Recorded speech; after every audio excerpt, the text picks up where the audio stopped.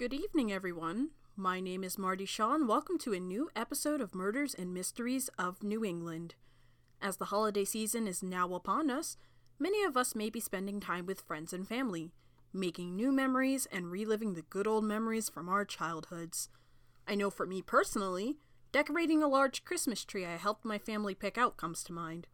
For many of us, the holiday season is a joyous and happy time, but for one family, the holiday season is one of sadness and longing. Tonight, we are back in Maine with a new case, so if you'd like to hear more Maine cases, check out The Disappearance of Ayla Reynolds. And unfortunately, like the disappearance of Ayla, the child in this case goes missing without a trace and is never found. Tonight's case will be focusing on the disappearance of Kurt Newton, so sit back, relax, and let's dive in. If you or someone you know is in an abusive situation, please reach out to a trusted friend, family member, or medical professional. No one deserves abuse, and no one deserves the trauma that comes with abuse.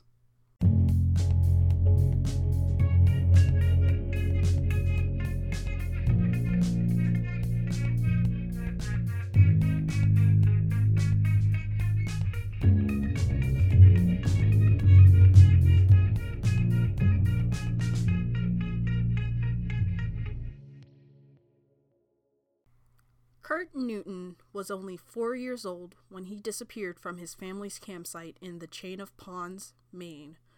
He was born on July 28th of 1971 and was born to parents Ronald and Jill Newton. Kurt had an older sister named Kimberly, who was only 2 years older than Kurt. He was born in Manchester, Maine, a little over 4 miles from the capital of Augusta. He stood at 3 feet 1 inch tall, weighed 35 pounds, and had strawberry blonde hair and blue eyes. Now, Kurt was a very shy boy and didn't like to be too far from his mother for long periods of time.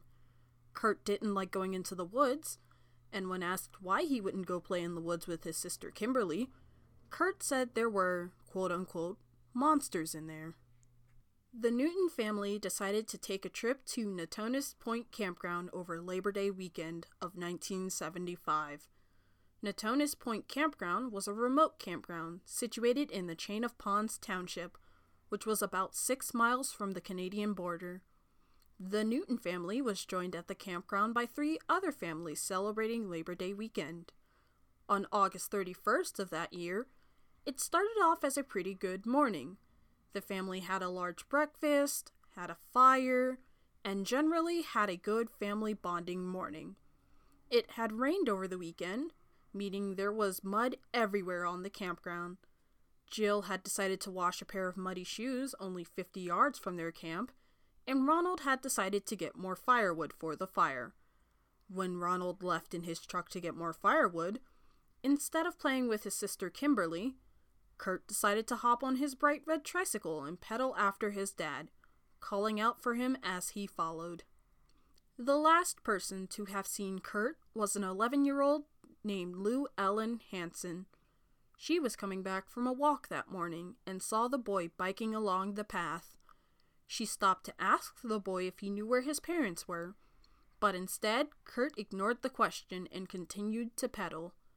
Less than an hour later, and under a mile away from the campsite, Kurt's tricycle would be found undamaged by John Hansen, Lou Ellen's father and a volunteer caretaker at the campsite.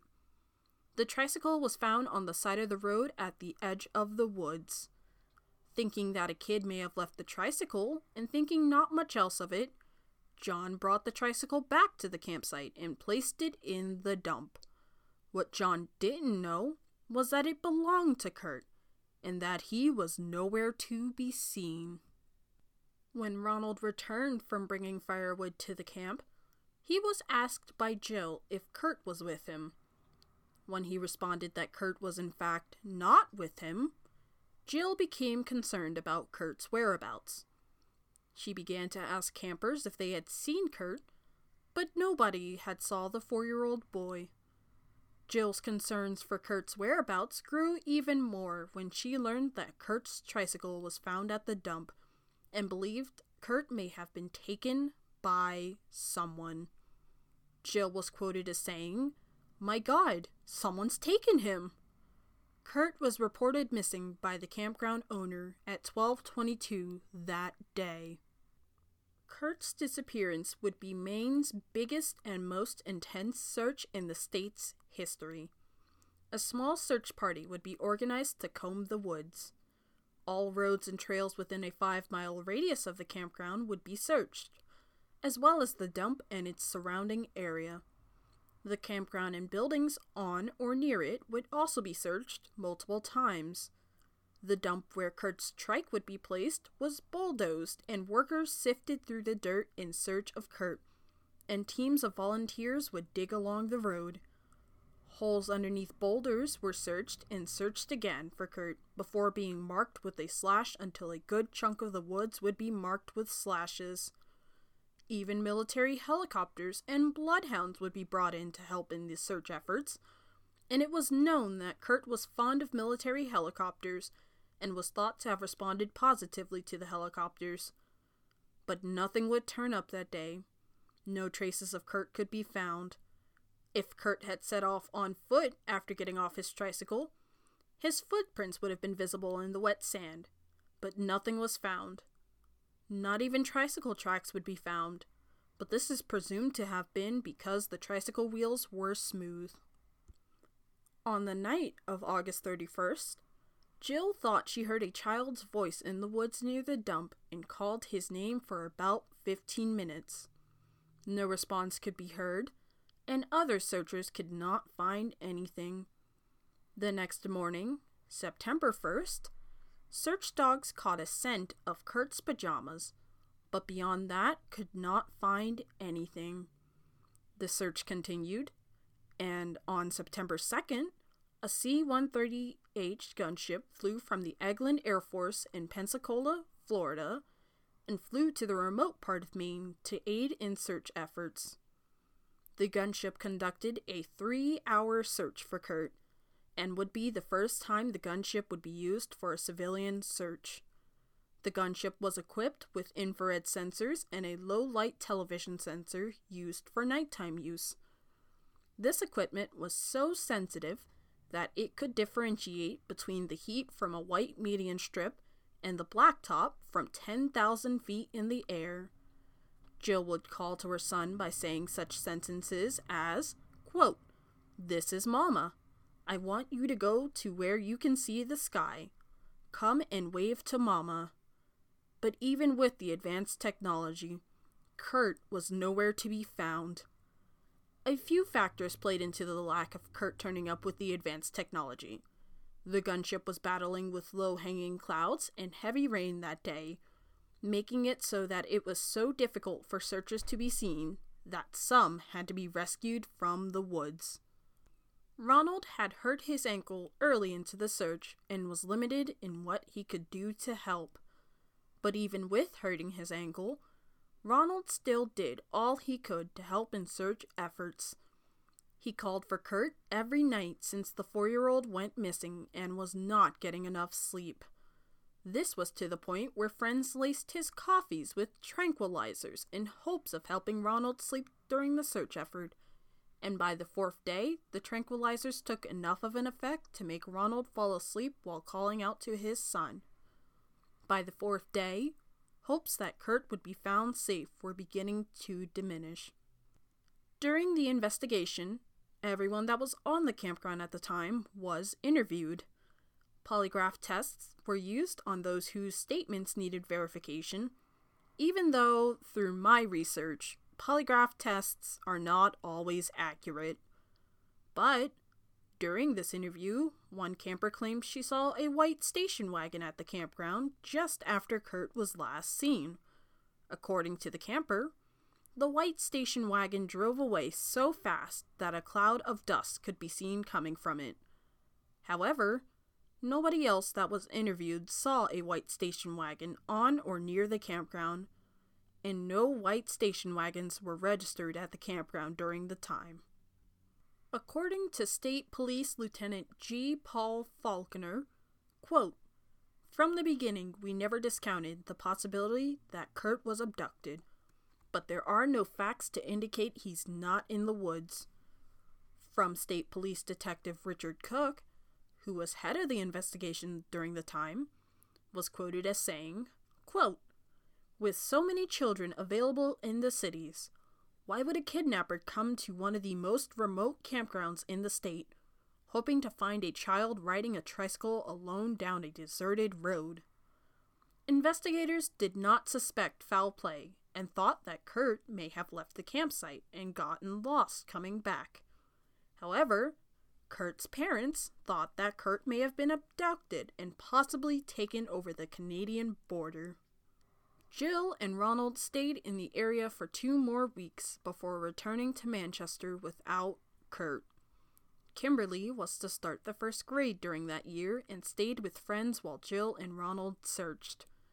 Jill and Ronald began to make weekend trips up to Chain of Ponds Township to look for Kurt, as they had hoped he may still be in the area and would be found safe. Missing posters were hung deep in the woods and warned hunters in the area to report any unusual signs. When fall turned to winter and the snow ran deep, Ronald took his snowmobile to search deeper into the woods to look for Kurt. He did this until the winter snow became too much to search for Kurt, and Ronald had to turn back. It was then decided that Kurt was and never was in the woods, and that wherever he was, there was still a chance he would be safe. Jill's determination to bring Kurt back home led the Newtons to pass out posters of the missing Kurt. Jill and Ronald traveled to Quebec City to pass out posters at gas stations, hoping to bring more attention to Kurt's disappearance and to bring him home. Soon, the operation spanned thousands of miles and included department stores and restaurants. Ronald bought thousands of stamps to mail out the missing child posters, and friends and family helped where they could, even going so far as to search out Yellow Pages telephone books to add photos of the missing child to them. 2 years later, Kurt would have started school. Jill and Ronald, still determined to bring their son home, mailed his missing child poster to every superintendent in the country. This costed the family over $5,000 and took about 6 months to do. Many schools responded back with their sympathies, and some schools even responded back with pictures of students who looked like Kurt. Police from these school districts investigated these leads, but nothing came of the leads. Some of the students whose photos were mailed in were noted as looking very similar to Kurt, but none of these students were Kurt. There have been several reported sightings of Kurt, but none of these sightings were confirmed to have been Kurt. One sighting was from a man who said he saw a boy matching Kurt's description while camping in the Canadian Rockies. In the same week, 2 waitresses in Vermont that worked in a restaurant reported a boy matching Kurt's description. However, the boy was tracked down and found to not have been Kurt. The closest investigation came to finding Kurt was 4 months later, when there was another reported sighting of Kurt in New Orleans. The boy was shy, like Kurt, and only answered to names that had a K sound, like Kurt's name or Kenny. However, the boy was found to have also not been Kurt, bringing investigation back to square one. After an article was published in an issue of Yankee magazine in 1979 about Kurt, more people came forward with claims of seeing Kurt in different areas, but these sightings did not lead anywhere. A few theories have sprung up regarding what happened to Kurt. For example, Kurt may have wandered too far into the woods to be found or fell into a body of water. Another theory is that Kurt was killed by a wild animal. There was a report that a captive bear was released into the woods just before Kurt was last seen. However, there is a problem with this theory. There would have been some indication of animal activity in the woods, and to my knowledge of this case, there was no animal activity that would have led to this conclusion. In 2017, a woman claimed to be Jennifer Klein, and the case got social media attention. Jennifer Klein was 3 years old and camping with her family when she disappeared from Moab, Utah, on May 25th of 1974. There is some speculation that Jennifer fell into the Colorado River and drowned, but I am unsure if the body was found. The woman claimed she was abducted by members of a satanic cult, who also kidnapped Kurt and another child named Eden Patz. Eden was 6 years old when he disappeared from New York City on May 26 of 1974. A man named Pedro Hernandez was convicted of kidnapping and murdering Eden, but Eden's body was never found. The claim from the woman was later debunked, leaving both Kurt's family and investigators without any leads on where Kurt could be. Kurt has never been found, and we are unsure if he is alive or not. If Kurt was alive, he would have been around 51 years old at the time of this recording. Kurt was last seen wearing a navy blue jacket with baseballs on it, a navy blue sweatshirt with the word Manchester across the front, a red jersey, red and black corduroy pants, mismatched white socks, and brown shoes.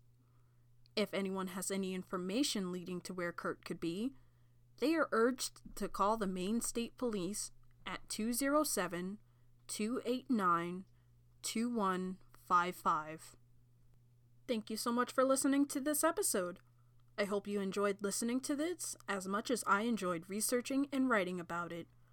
While Kurt may still be missing, talking about his disappearance and keeping his story alive is a step that we as civilians can do to help bring Kurt's family one step closer to finding out what happened to Kurt.